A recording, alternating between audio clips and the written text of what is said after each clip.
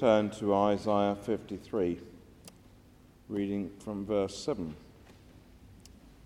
He was oppressed and afflicted, yet he did not open his mouth. He was led like a lamb to the slaughter, and as a sheep before her shearers is silent, so he did not open his mouth.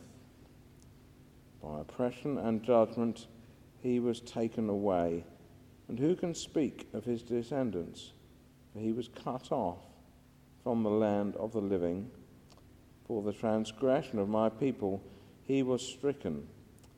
He was assigned a grave with the wicked and with the rich in his death, though he had done no violence, nor was any deceit in his mouth. I mentioned that concept of substitution runs throughout the Scriptures. Well, there are, I think, three strands that run all through the Scriptures, from Genesis to Revelation, actually. First, the thing about sacrificial lambs. There are lots of times in the Bible when that comes up. Second, God's provision, God providing the sacrificial lamb. And third, a remarkable reprieve for people who otherwise would face the death penalty. If you wonder about examples of those things, maybe you might think of Genesis 22, Abraham walking up a hillside with his son Isaac, and wondering, where's this sheep we're going to sacrifice then? Of course, we know what happens. We might go on to Exodus 12, the Passover, thinking about how a sacrificial lamb was key in people escaping from Egypt, and how that's remembered down the ages ever since as Jews celebrate the Passover. Or we might think here about Isaiah 53, the suffering servant. We might think about John the Baptist moving into the New Testament, describing Jesus as the Lamb of God who takes away the sin of the world. We might even think about John the Evangelist, who wrote John's Gospel, and after whom this church is named, John the Evangelist, writing about Jesus and the lambs and so on. We might go right on to the end of the Bible, might go on to Revelation.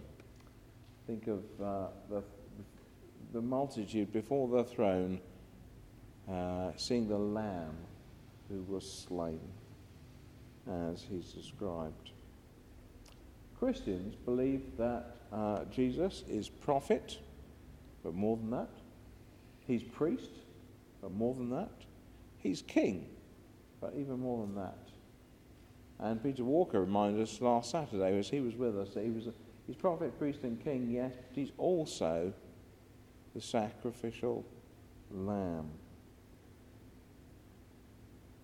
Verse 7, he was led like a lamb to the slaughter.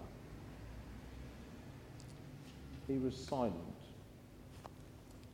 And his silence on Good Friday shows clear-headed self-restraint. He clearly made up his mind that was appropriate.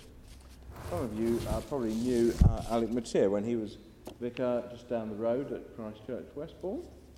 And a while ago, and of course, when he died a while ago, his obituary was in the national press and so on.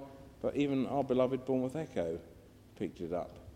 And Alec Mateer is remembered. He wrote this: "We see Jesus not caught in a web of events, but masterfully deciding, accepting, and submitting."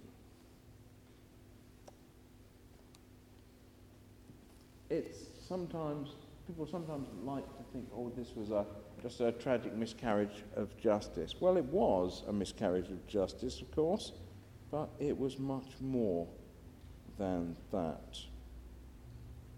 Jesus consciously was silent as he went to his death. It's interesting also that in verse 9, Isaiah foresees that his death will involve wicked people, the criminals, on the cross with him. and it will also involve somebody rich, and we now know, of course, that was Joseph of Arimathea, whose tomb Jesus ended up on. Look at the previous verse, verse 8.